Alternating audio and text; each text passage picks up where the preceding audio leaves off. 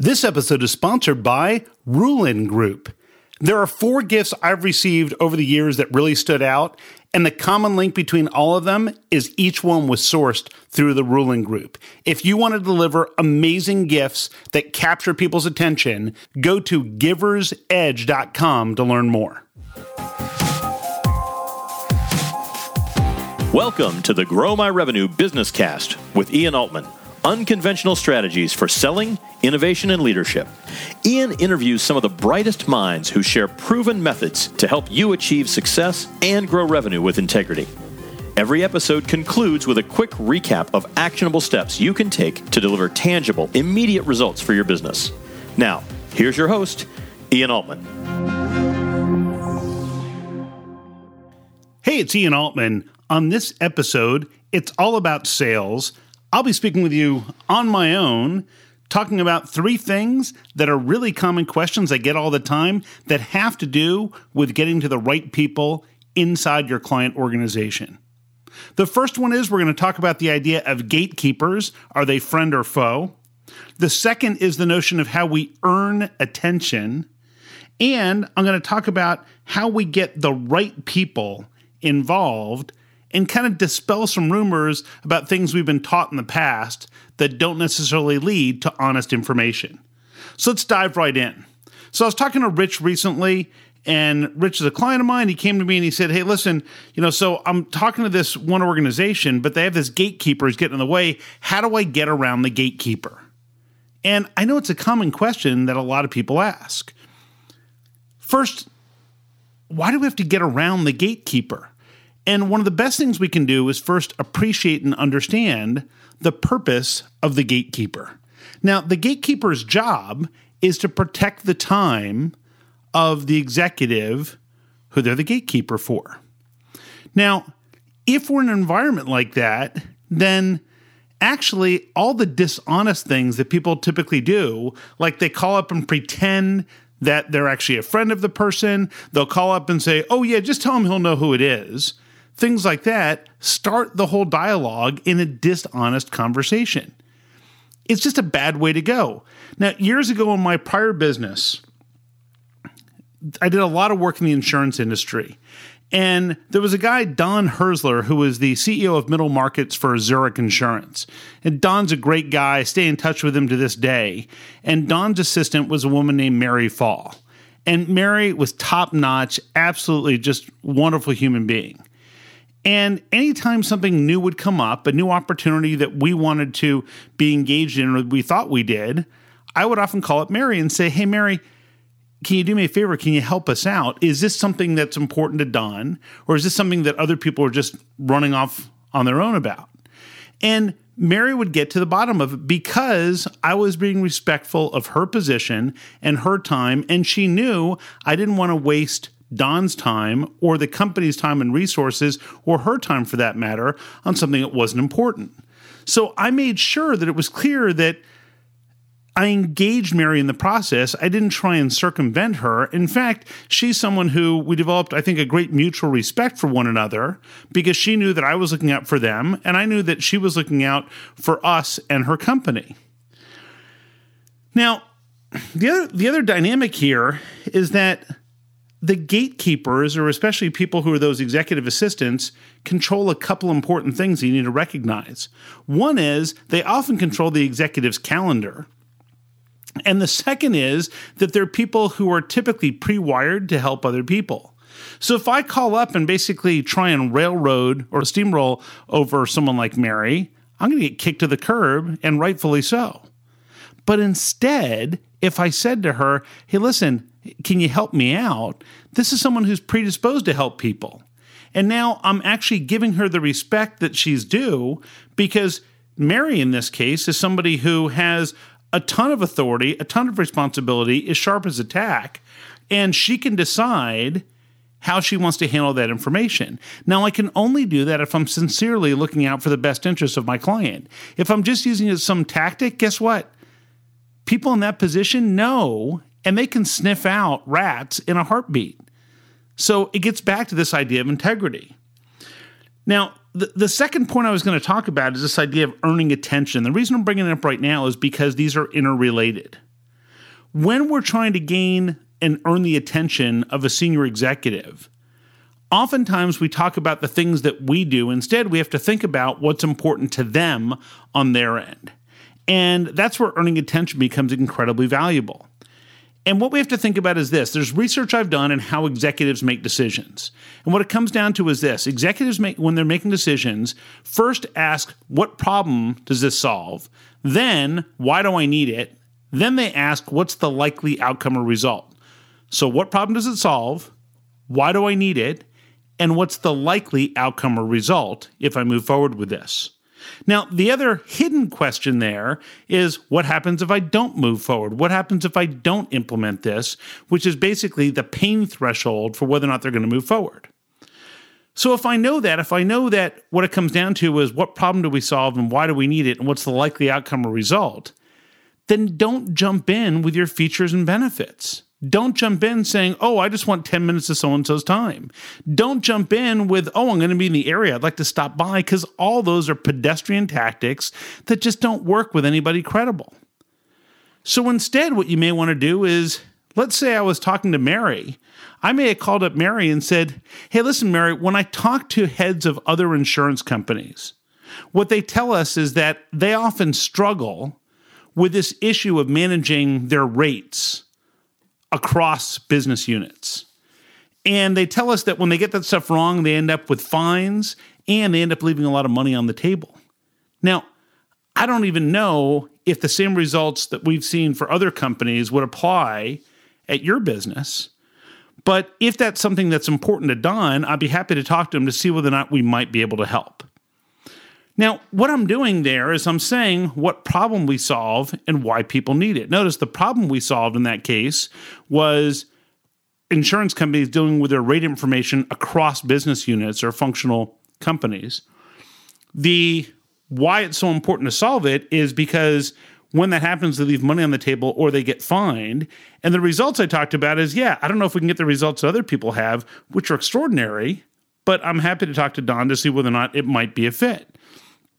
Now, that means you have to do some research. You have to do a little bit of advanced work to know what might be important to that company. But that's our job in a sales role, is to uncover that type of information to know what it is. Now, one of the ways that we do that is through an exercise that my buddy Bob London refers to as the elevator rant, where what I want you to think about is, what are the main complaints that your customers would have? What would they be ranting about that would give you an indicator that maybe you can help them?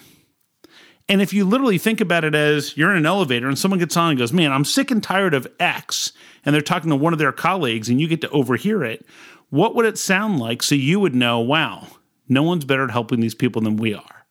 Now, if you combine those together, then what happens is you now have a way to entice the interest of your ideal client using something that in same-side selling we refer to as the same-side pitch, which follows this model of entice, disarm, and discover. So the format that I used in that example with Mary was, hey, Mary, when insurance executives come to us, so right out of the chute, I'm saying that insurance executives come to us, they often complain that they've got multiple business units and managing the rates across those becomes really cumbersome. And if they get it wrong, they either end up with regulatory fines or they leave a lot of money on the table. So that's the entice part. For the right organizations, they tell us that we're delivering amazing results to get that nailed down once and for all. But I don't yet know, here's the disarm, but I don't yet know enough about your situation to know whether or not we can help. But if that's something that's important to Don, then I'm happy to get on a call and have a quick discussion to see whether or not we might be able to help. And now I'm triggering that discovery phase to learn more to see whether or not we can help. So that's how we kind of get past the gatekeeper, or work with the gatekeeper rather, and then earn the attention of our client. Now, once we're meeting with this client, what's the focus of our meeting? Well, the focus of our meeting is to make sure that we understand what their issue is, how that issue is impacting their organization, and how important it is to solve that issue compared to other things on their plate.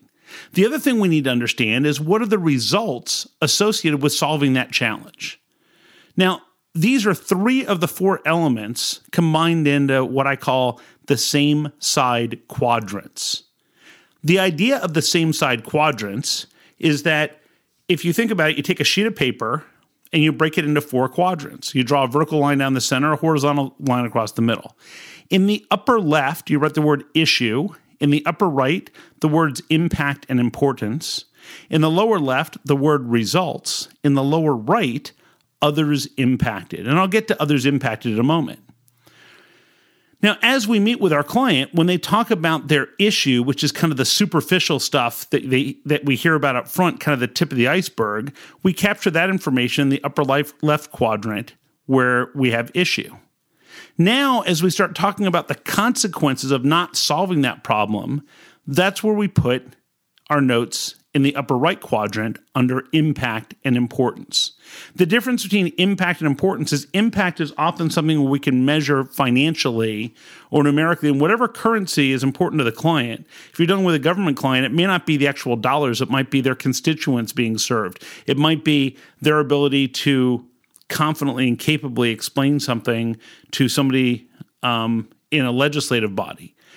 The idea is that you got to find out whatever currency matters to them. Now, so if we assume that it's a financial currency, then using the example I did before in this insurance area, it would be, well, initially they're struggling to get their rates aligned across these business units. The impact would be the actual dollar amount of the regulatory fines and the amount of money they're leaving on the table. Importance is a relative term, meaning compared to other things on your plate, how important is it to solve this? Now remember, the way people approve decisions, because I want to make sure you understand where this is coming from. The way people approve decisions is what problems to solve, why do I need it, and what's the likely result or outcome. So the first two, issue and impact importance, get to what problem it solves and why we need it. Now we have to get to the results. So we might ask questions like, so how would you know 6 months out, 18 months out, whether or not this was important? How would we figure that out to know whether or not we were successful? And we start capturing the notes about that discussion in the results quadrant. And they might say, well, you know, we would reduce the amount of fines we're getting dramatically. Okay, by what percentage? And we start having that discussion. Then we might say, well, so I get all that. So now here's our issue. Here's the impact importance. Here's the results we're looking for. But what we don't know at that point is who else needs to be involved. And the mistake that a lot of people have been taught is to ask the question, who is the decision maker? The problem with that question is that you never get an honest answer. There's a couple reasons for that. The first is you're implying whoever you're talking to isn't the decision maker. You're also kind of suggesting that they're not important. You're just going to try and get to somebody else. So it's just a bad approach that has the best of intentions, just doesn't work very well. So instead, here are the types of questions that you can ask to uncover who actually needs to be involved. And the way we'll ask questions is something like this. So when we're talking about impact and importance, we would say, well, who else would have input in how we measure that impact of the organization? What other business units and areas most directly feel the impact associated with this? And we're going to keep track in the lower right quadrant in that area of others impacted of that information. In the lower left, under results, we might ask, well, who else would have input into how we measure the results? Who else would have input as to what the success criteria is for this project? Now, if we capture all that under others impacted, we're going to have a pretty good idea who needs to be involved. Now, here's the magic question we ask. So who's likely to chime in the last hour and either bless this thing or derail the whole deal?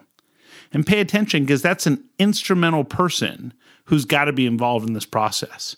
If the client doesn't suggest that someone in purchasing and procurement needs to be involved, and you know that in their type of organization, purchasing and procurement has to be involved, suggest their inclusion.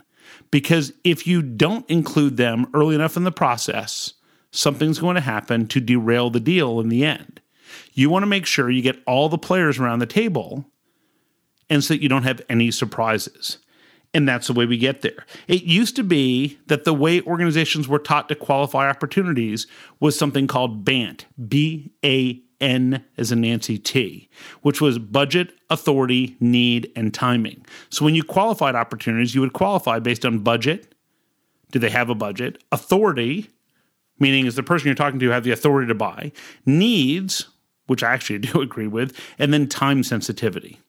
Well, the problem with BANT is that budget is the most misleading piece of information you could possibly have, because if your client has completely underestimated what it's going to cost, then whatever you tell them is going to sound too high. The idea of authority, even if you're dealing with a CEO, when I was dealing with Don, there's things that Don was supportive of, but guess what? He wanted to make sure his whole team was on board. Otherwise, they could make an investment and not get the results. Now, needs are very important. And in fact, needs can be encapsulated into issue, impact, and importance. And then timing comes down to, if I know the relative importance, I'm going to have a sense of what the timing is associated with that opportunity. So instead of qualifying on BANT, let's qualify using the same side quadrants of issue in the upper left, impact and importance in the upper right, results in the lower left, and others' impact in the lower right. If you follow this model, you'll have a concrete view of the real opportunities in your business.